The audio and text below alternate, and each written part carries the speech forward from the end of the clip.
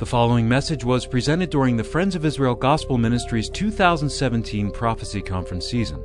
Now here's Mike Stallard with a message from Daniel chapter 2, verses 31 through 49, Destiny of the Gentiles.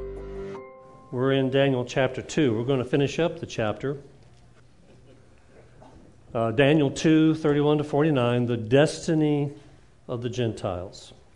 And as we look at this passage, there are a lot of parts and pieces to this. So stay with me. I'm just going to summarize a few things and try to make some practical application at the end.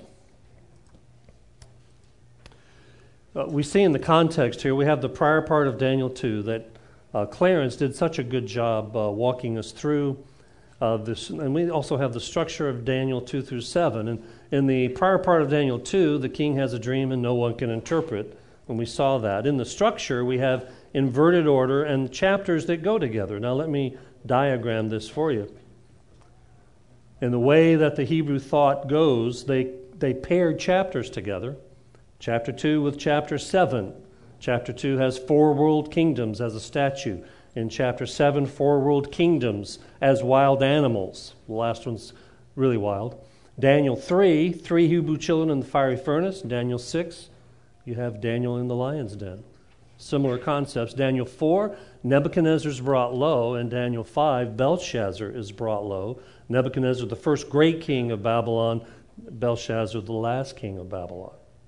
And in this structure in Hebrew thought, the middle ones, 4 and 5, give the key thought that the author's trying to get out there for people, although all the details are important. But the idea of God bringing down the proud and arrogant world kingdoms and humbling them. He's the one who raises up and puts down. They don't do that themselves. And that's one of the key thoughts in this section of the book. And so keep that in mind as we actually look at the details of the dream. So when we get into verse 31, let me read that verse. You, O king, were watching. Daniel's talking to Nebuchadnezzar, and behold, a great image. This great image, whose splendor was excellent, stood before you, and its form was awesome. There are 3 key words here. It's a great image, and that term carries the idea of tall or large. This wasn't a life-size statue in the dream. It was a big statue, large. And we see from chapter 3, we're going to see a 90-foot statue. Whether that's how big it was in the dream or not, we don't know. But it's a great image, large, tall. The second word is splendor. Of course, we're going to see what it's made out of, and it's made out of metals and fancy stuff, and it glows. There's a brightness to it that would make one pause when they saw it. But the last word that's interesting is the word awesome. Its form, it says, was awesome. Now, in English of the last 40 years, we've kind of changed the meaning of the word awesome. That's not the way what it means in the Hebrew text of this passage. Some translations actually will do it. My New King James that I'm using uses awesome. It carries the idea of terrible or frightening. So we can see why Nebuchadnezzar was bothered by the dream. This was a frightening image to him. Now, I've had many frightening dreams in my life. I have a lot of dreams, and I always dream in color. Some people dream in black and white. I dream in color. I've never been given what I thought was a message from God. But I remember when I was a little boy, about 7 or 8 years old. I don't know what it was I watched on television that made me get this dream. It had to be something. But I had this dream that I was standing in a long line going up a hill. In this line were kids and teenagers and adults, and we're all going up to the crest of a hill. I couldn't see what was on the other side of the hill until you got to the top of the hill. And I kept going, little by little by little, got to the top of the hill, looked down, saw there was a river, and there was a boat in the river. and people were getting on the boat one at a time, and standing in the water was a giant woman about 5 stories tall. And she was reaching down and picking, once they got on the boat, picking them up and eating them. Now remember, I'm 7 or 8 years old. I'm having this dream. And as we get closer and closer and closer, you know how it goes. And I'm just about to step on the boat, and I wake up. Praise the Lord. I will hate to see what the rest of that dream. So we know what dreams and strange things, but Nebuchadnezzar was bothered by this statue. It was a frightening thing for him. Now, the details of the dream beginning in 32. The image's head was gold. It's a rather straightforward list. Fine gold, chest and arms of silver, its belly and thighs of bronze, its legs of iron, and its feet partly of iron and clay. That's just a simple list of what it's made of. It's not self-evident just right there what they might refer to. And scholars today even argue about some of them. Now, some of it's clear, as we will see. And in 34 and 35, we see something that follows and deals with the statue. We see a stone that smites the statue. And then we see a stone that describes it not from man's hand. And of course, as we get back and see the big picture, it's from God's hand, not man's hand. And there is absolute destruction of the statue. And the stone becomes a mountain, and the stone fills the earth. Now, some of the post-millennialists, who are dear brothers, but they're wrong, believe this is a picture of the church ushering in the kingdom. Nothing of the sort. It's God who comes, destroys the statue in the end time days. As the whole book of Daniel unfolds, that'll become very, very clear. Premillennialism is, in my opinion, an easy doctrine to believe. You just have to take the Bible at face value, and you're there. You don't have to jury-rig anything. Just accept it, and you're there. So this fifth kingdom, as it were, comes and destroys the statue. But there's been some discussion about the identity of these 4 parts of the statue and their representation as kingdoms. But I have to say to you that even though there's been some disagreement, the vast majority of scholars, even those in liberal land, agree with us as to the identity of these 4. Now, I know there's a lot of theories floating around, and lately, since 9/11, the rise of Islam, again, seemingly, at least in our focus, has caused a change in the discussion somewhat. But the first world empire is clearly Babylon or Nebuchadnezzar. Now look at verse 37. You, Daniel talking to Nebuchadnezzar, O king, are a king of kings, for the God of heaven has given you a kingdom, power, strength, and glory. And wherever the children of men dwell, or the beasts of the field and the birds of the heaven, he has given them into your hand and has made you ruler over them all. You are this head of gold. So Nebuchadnezzar, as the leader of the empire, is the head of gold, but it also stands for the empire, and we see that throughout the Bible, that the nations, the empires, and their rulers are kind of looked at as one. And we do that today too, right? Isn't Donald Trump America to the many in the world? When President Obama was president, he was America to the world. Same way, and when you get to Revelation 13, the Antichrist, sometimes it's difficult to know whether it's talking about the empire of the beast or the person, the individual who leads it. So here it's Nebuchadnezzar and Babylon, the head of gold. That was an easy identification.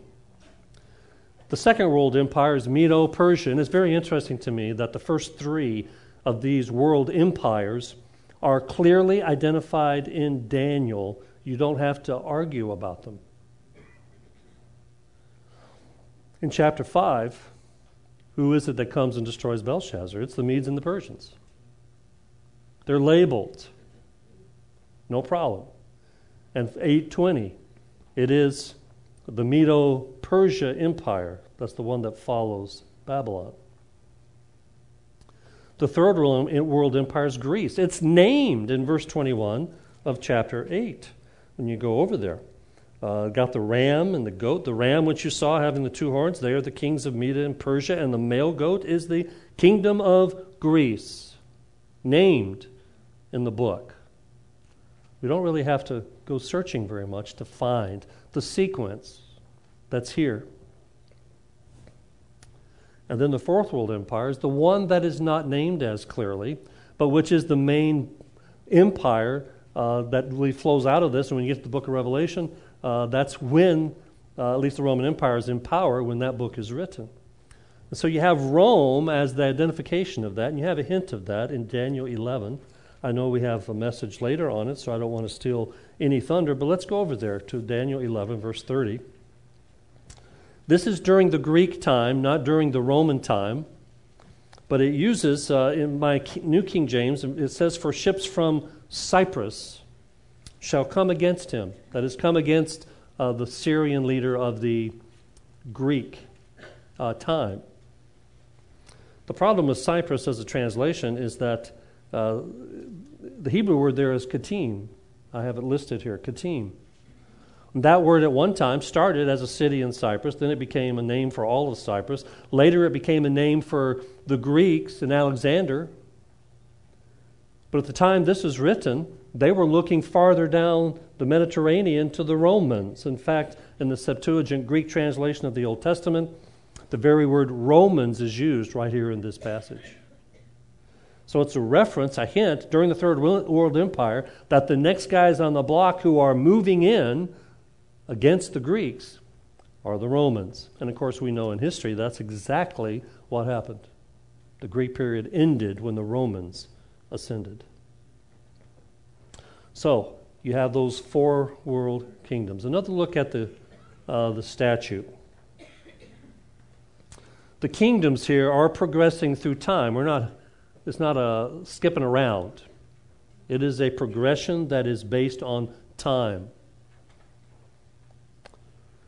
The materials that make up the statue are less valuable as you go down the statue. Is that right? Gold, silver, bronze.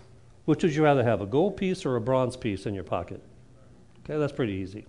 And then the iron. Okay, so they're less valuable. Some would say that inferior, right? The picture of inferior terms. Still bronze is special, iron is special, but inferior to gold, silver. And in fact, it uses that term, verse 39, but after you shall arise another kingdom, inferior to yours, talking about the Medes and Persians, inferior to Babylon. So it's inferior. Does it mean less powerful? No, look at verse 40. And the fourth kingdom shall be as strong as iron, inasmuch as iron breaks in pieces and shatters everything, and like iron that crushes, that kingdom will break in pieces and crush all the others. So we know about the power of the Roman Empire. So it's not inferior in power. Are the empires getting smaller? Are they inferior in landmass? Well, the answer to that is in these pictures. There's the Babylonian Empire, pretty big. There's the Persian Empire, bigger. There's the Greek Empire, even bigger. There's the Roman Empire, even bigger. So as you progress through the kingdoms, the four world kingdoms, they grow in their landmass in terms of the territories that they actually control. So what is the idea here of inferior? And commentators have waxed eloquent on this point.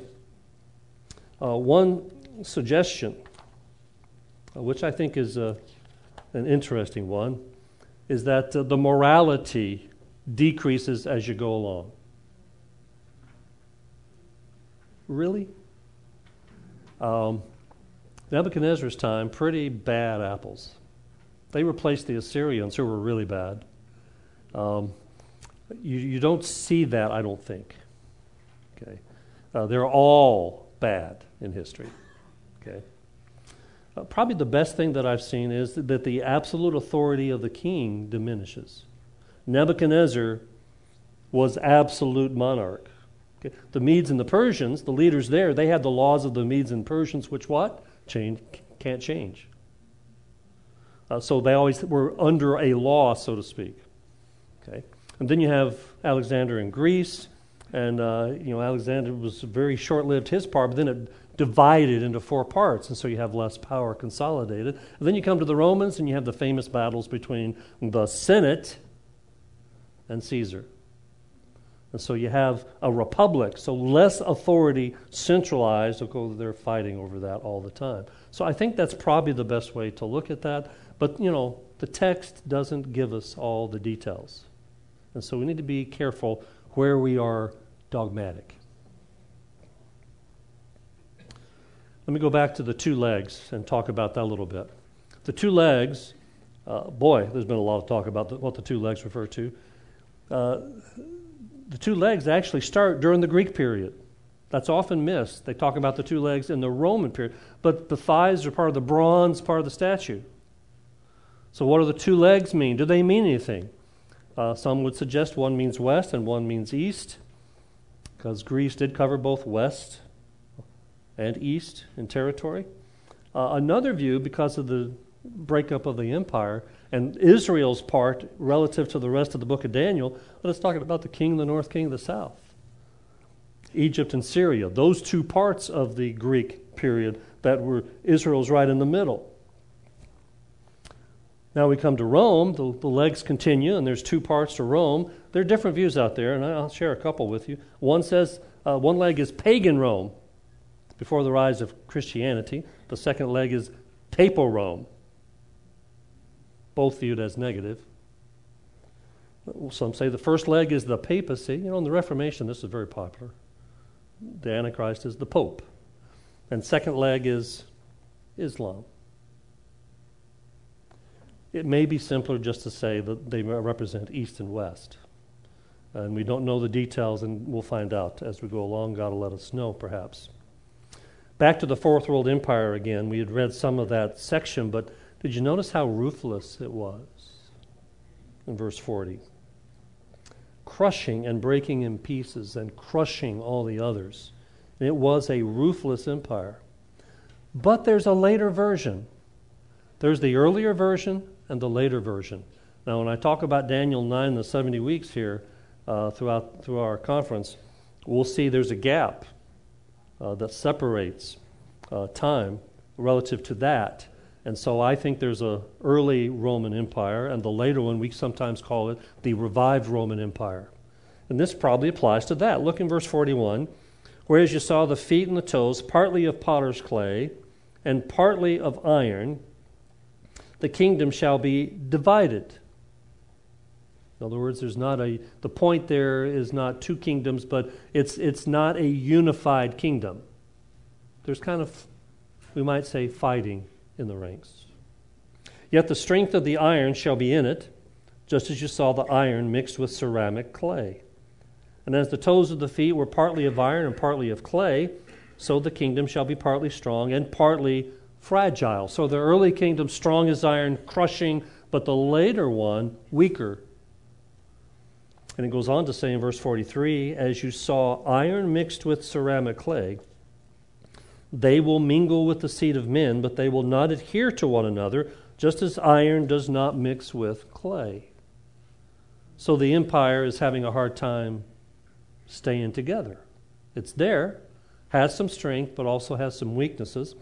That phrase, they will mingle with the seed of men, some interpreters have said that refers to the kings and the queens, one family, the guy from France marries a gal from Spain, and all the interbreeding of the kings, and we know what that happened. Made the leaders senile. But a lot of leaders are senile without that, as we have found out. I don't know that that's what that means. I think it simply means as people propagate, as we go along the corridor of time, they're not going to get together. We're going to have trouble adhering to one another, being a unified kingdom. I think that's probably all that it means. So it's a very interesting description. Then we have the picture of God's coming kingdom. Notice it's permanent in verse 44. And in the days of these kings, the God of heaven will set up a kingdom which shall never be destroyed. and the kingdom shall be left to other people. It shall break in pieces and consume all these kingdoms, and it shall stand forever. In 1975, I'd been a Christian for 1 year. And at my university, the University of Alabama in Huntsville, they had a symposium. One day they had Moshe Dayan from Israel. The guy with the patch over his eye came to speak. I was less than a year old in the Lord. And they had an Egyptian come the next day. This is 2 years after the Yom Kippur War. And during the Q&A, it was a very boring speech by Moshe Dayan, statistics about tanks and other things. It was a very boring speech. But the Q&A was fabulous. A bunch of Palestinian refugees were there, and one gal from the university got up and said to him, Mr. Dayan, I represent a certain world organization for peace, and we predict, now this is 1975, we predict it will take us 25 years to train all the children in the world to want peace. How'd that work out for you? And then she said, how do you think Israel can hold out till then? And I'll never forget the look on Moshe Dayan's face. I'm talking to an idiot. And he said this, Israel will stand forever. Okay. Now, when God comes back, he's going to make it so. So there is never be destroyed. It will stand forever. Now, some people think we're already in the Messianic kingdom. Just look out the window. You know, I live in the Philadelphia area. If we're in the kingdom, somebody forgot to tell Philadelphia. It's overwhelming. Verse 44, you know, that it shall break in pieces, consume all these kingdoms. It's overwhelming. And then the kingdom is definitely from God. It wasn't cut out of the mountains without hands. It's God's kingdom. The God of heaven sets it up in verse 44. Does this begin at the first advent or the second advent? Now, you already know my view, right? This is when Jesus comes to set up his kingdom. And we know that, it has to be that. Follow the book of Daniel. Where are we headed? The resurrection, Daniel 12:2. This is a movement toward the end time days, not something that happened a long, long time ago. And so that kingdom is on its way. That's why we can say we know better days are ahead for us who know the Lord. Now let's look at Nebuchadnezzar's response.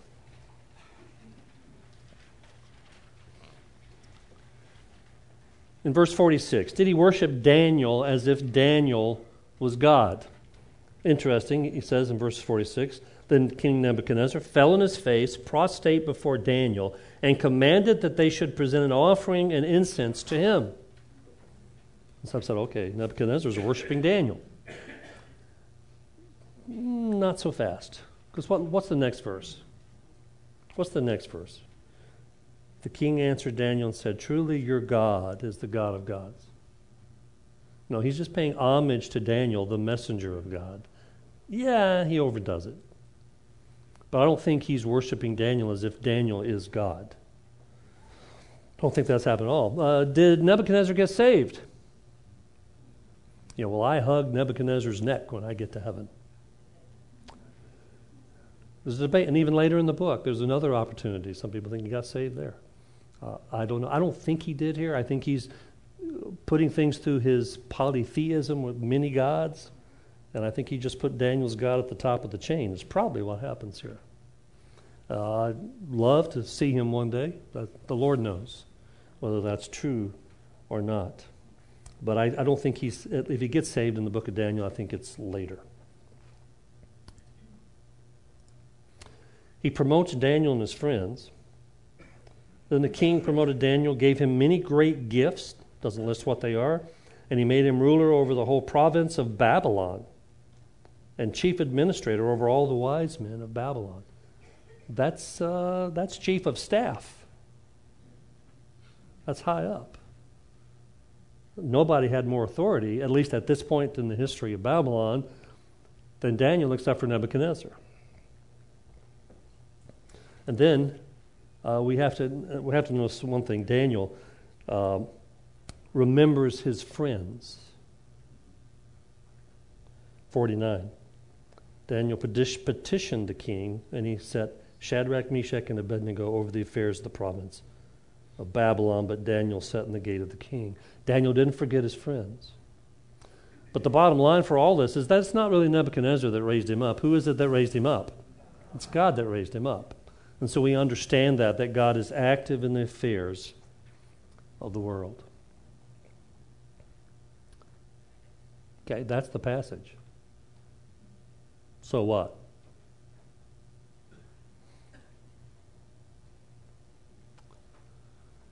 Remember our point from the inverted order of chapter 2 and 7 going together in chapter 3 and 6 and chapters 4 and 5. And we see it displayed, the themes displayed in this chapter. God brings down the pride of the nations. Do you remember the book of Habakkuk? That book starts out, and Habakkuk, I label Habakkuk the complaining prophet. He's just griping. God, look around. Got all this stuff going on that's evil, and you're sitting by and not doing anything about it. And God says, I am doing something about it. I'm raising up the Babylonians to come and stomp on your country. Habakkuk did not like that answer. And God had to explain to him, I'll take care of them. Chapter 2, they'll get theirs in the right time. But in the meantime, your sin has to be judged, and I'm going to use them to do it.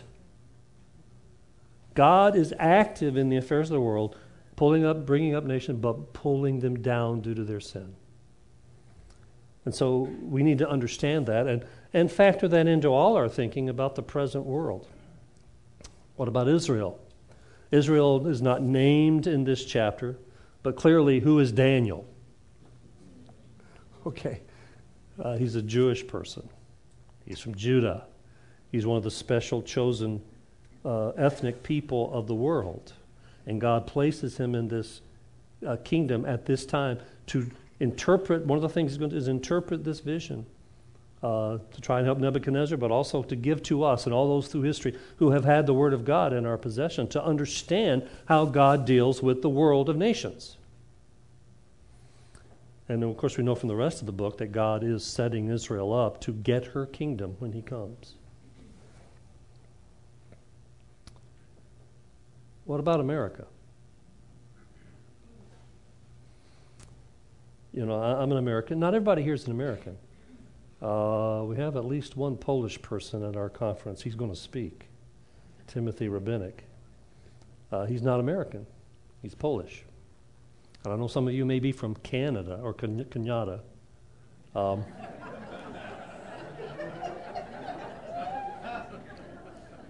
Some of you may be from other countries. You're not American. But those of us who are Americans, I mean, we have the biggest military right now. Do you think that military can stand up against God and his purposes? No.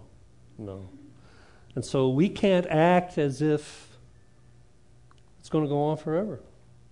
God can pull us down, just like he did Assyria and Babylon, Medo-Persia, Greece, and Rome. God can do that. So we, as Americans, especially Christians who are Americans, should not be arrogant about our nation. Yes, appreciate all the good. And there's much more good than sometimes we get credit for. I understand.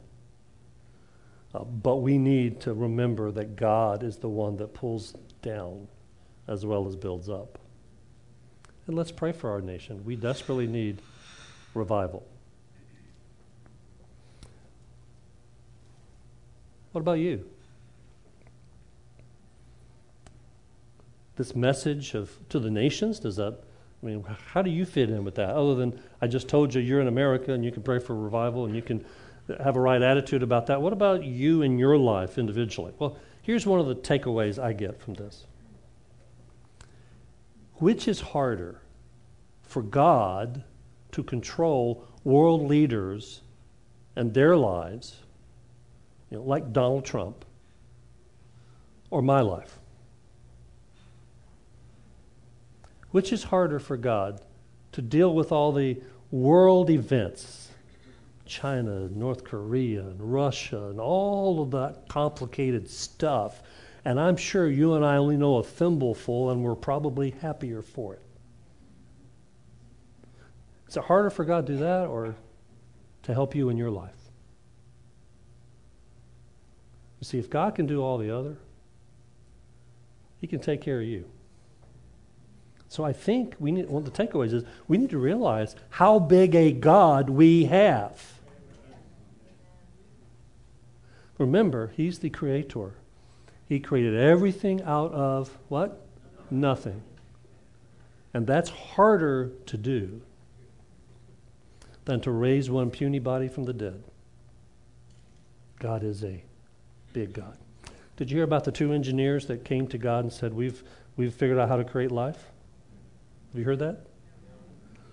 They came to him and said, we figured it out. He says, okay, show me. So they reached down and grabbed some dirt, and he says, no, get your own dirt.